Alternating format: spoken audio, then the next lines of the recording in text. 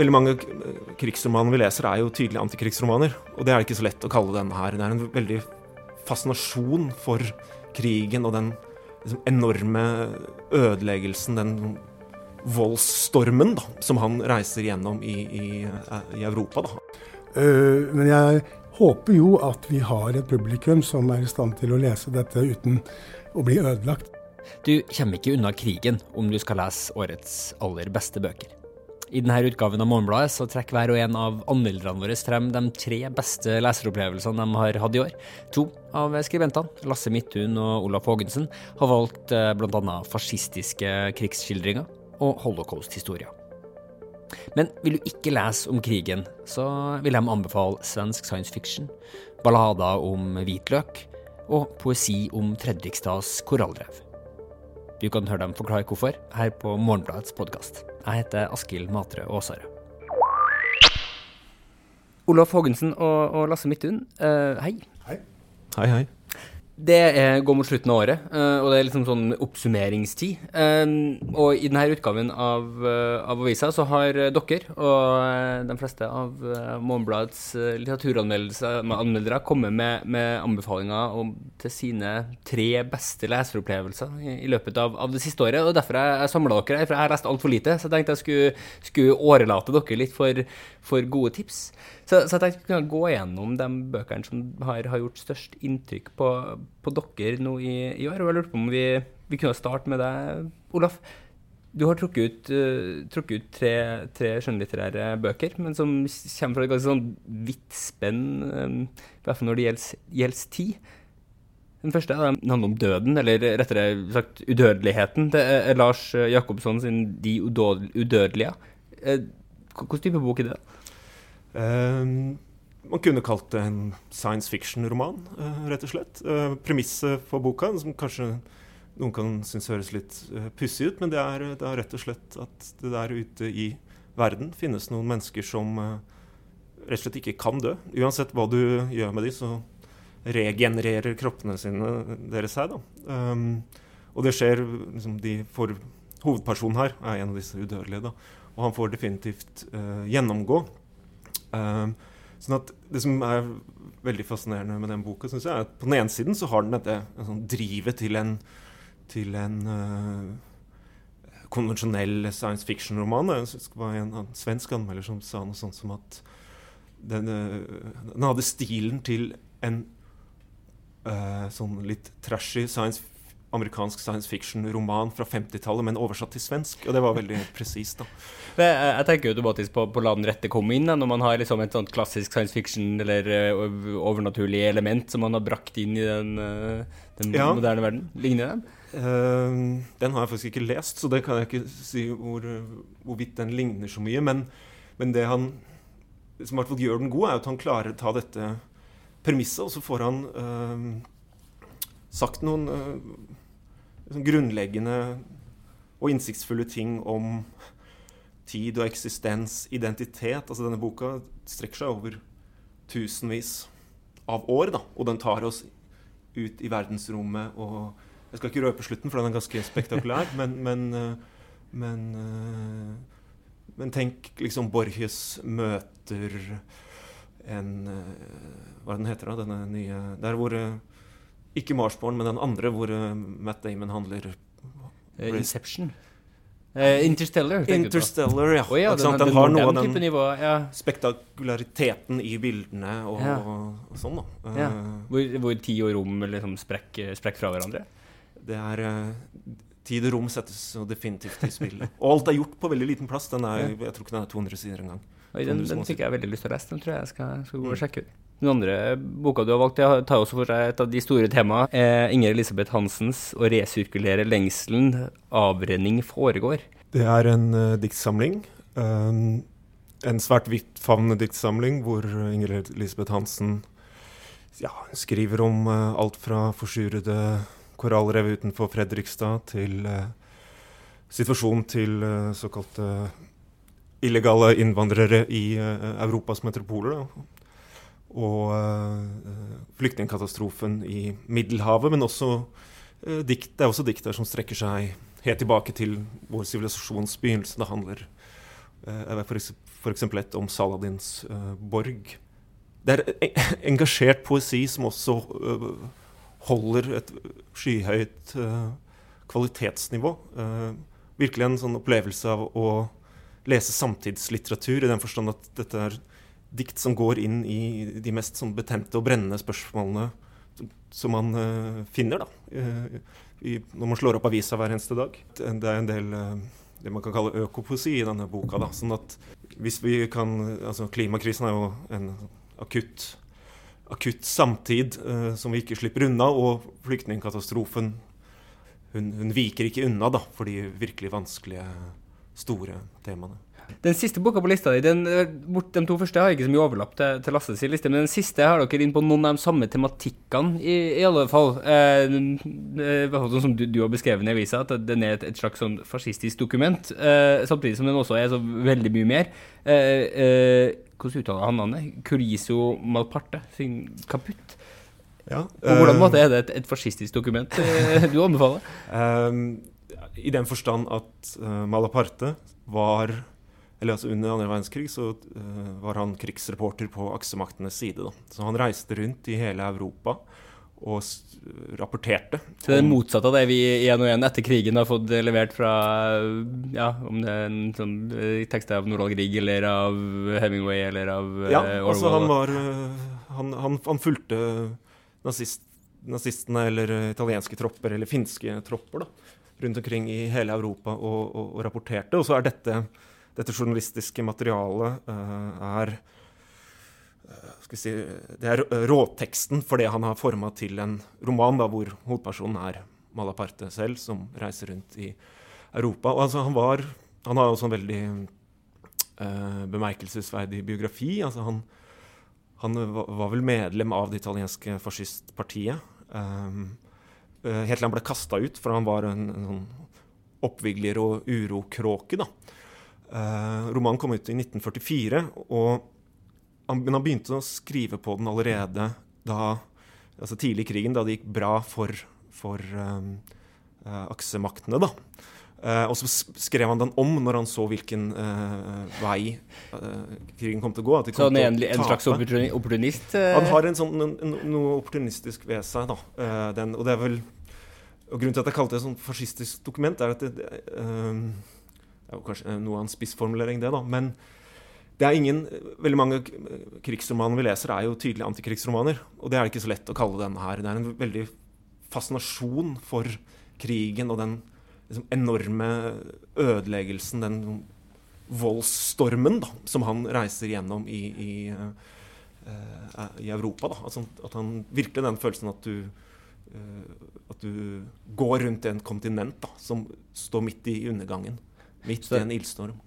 Det ikke en bok du leser som du leser Hamsun, der du liksom heller en hånd over øyet for å ikke se nazisten. Det en bok du leser fordi det fascinerende å se inn til en fascist? Ja, eller i hvert fall den skriver om den volds- og krigsfascinasjonen på en veldig, jeg oppfatter som en veldig ublu, ærlig måte. Og dette jo også et aspekt ved krigen. Det noe som det verdt å tenke grundig gjennom. Lasse Midthun, du har jo også et ganske solid innslag av litteratur som kobler seg til krigen. Vi blir liksom ikke lei av det.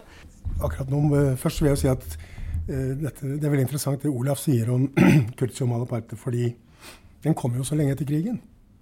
Det minner meg jo om en annen bok som legendarisk eller kjent for å hylle krigens prinsipp. Jeg tenker på Ernst Jüngers I Stålstormer, originaltitel In Stahlgewittern, som vel kom ut i 1920, men som først kom på norsk faktisk på 2000-tallet, altså mer enn 80 år etterpå.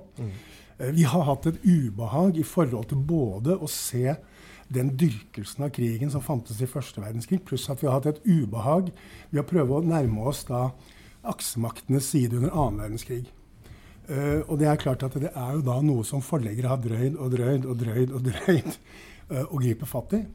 Men jeg håper jo at vi har et publikum som i stand til å lese dette uten å bli ødelagt, men kanskje tvert imot da skjerpes på hva som faktisk finnes der ute av helt andre måter å tenke rundt krig og ødeleggelse på.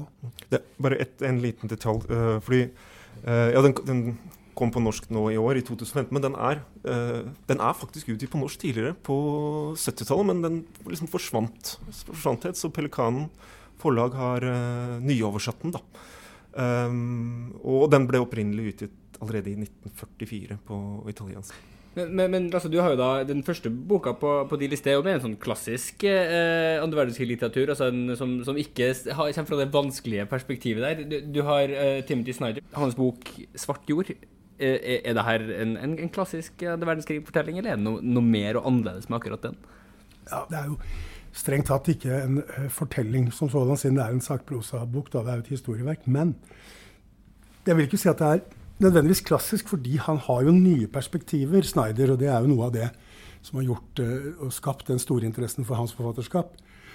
Også i den forrige, som handlet også om mye av det samme temaet, dødsmarkene, men denne gangen så har han altså da gått veldig direkte inn i selve Holocausts måte å utfolde seg på. Og han har noen veldig tøffe konklusjoner. For eksempel dette med at han hevder at en av de tingene vi burde lære av Holocaust, det er hvor lett det er å piske opp folk til fremmedfiendtlighet og syndebukkmentalitet hvis vi føler at våre arealer, ressurser, er truet på en måte av den andre og så videre da. Men samtidig så har han en del, og dette kan man diskutere i evigheter, men samtidig har han noe veldig skarpe og tøffe observasjoner av hvordan for eksempel i mange byer og regioner og områder i Øst-Europa under krigen, når de lokale skjønte da tyskerne kom, og de skjønte at tyskerne var på jakt etter jøder og kommunister, hvordan de klarte å utnytte altså dette her ved å presentere jødene som kommunistene, og dermed selv ble altså da mens de selv da innledet et samarbeid med tyskerne under dekke av da å utlevere de tyskerne virkelig ville ha. Dette er brutal lesning, og første gangen disse tankene dukket opp i den berømmelige historien om Jedbavne i Polen, så ble det et ramaskrik. Nå har jo den seriøse historieforskningen kommet såpass langt, ikke minst med Snyder, at man må nok innse at dette foregikk i stor stil. Og vi trenger historikere som tar disse veldig ubehagelige historiene, viser oss dem og forteller at dette skjedde faktisk. Men den andre boka di, den virker som et ganske godt stenkast unna akkurat der. Hvitløksbaradene av Mo Yan. Hva er det som gjør at de her hvitløkene har levd så vonde liv at de fortjener ballade? Det er jo rett og slett det kinesiske kommunistpartiet altså da den romanen er fra 1980-tallet, og det som skjer er jo at det er jo landsbygda i Kina, og det kinesiske kommunistpartiet forsøker jo å holde på den gamle planøkonomien så mye som mulig, og finner ut at alle bøndene skal bare lage hvitløk, for det er enklere å holde styr på orden, og da kan vi få liksom dette går fint. Det er litt det samme som det er spøkt med i Sovjetunionen, at det er 500 000 gummistøvler til et folk som ikke har sommersko. Men i hvert fall det ender med at plutselig så viser det seg at partiet kan ikke kjøpe opp disse enorme hvitløksmengdene, og så blir det opprør på landsbygda i Kina. Og opprøret har flere former, ganske brutalt, ganske voldelig, ganske desperat, men også en landsbysanger som går rundt og synger ballader om dette.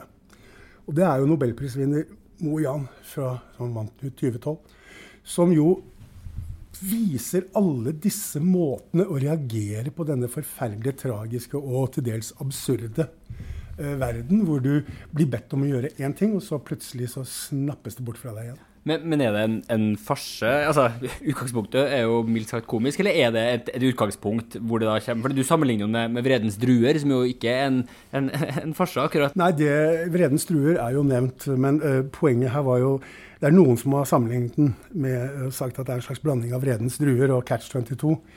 Og Catch-22 jo absurdismens hovedverk liksom, på 1900-tallet, Joseph Heller.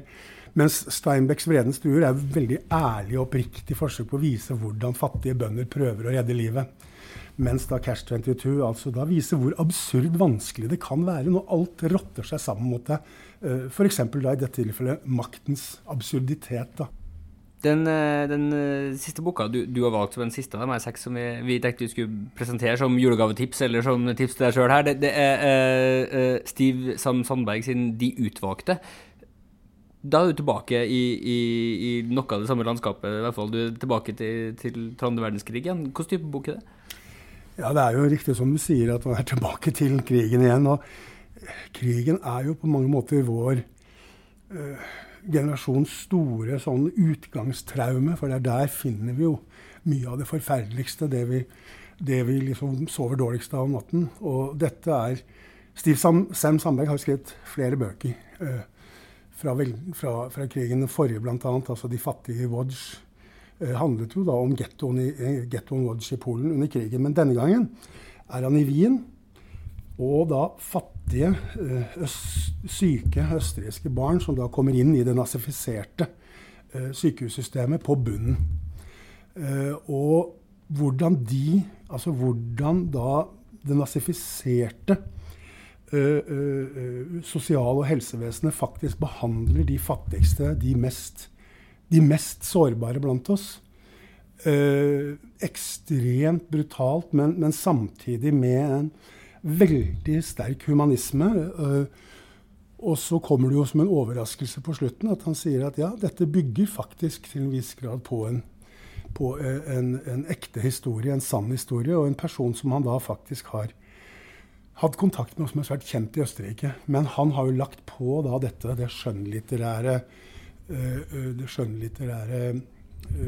som selvfølgelig ikke der i en sakprosabok.